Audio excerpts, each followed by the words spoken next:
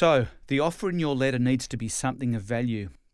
One thing that we as real estate professionals have in serious volume is information, because we're doing this every day. We know what needs to be done to help a seller achieve the best possible price, and sellers want this information. So create something of value you can give away. In return, you make a new contact for your database and someone you can follow up.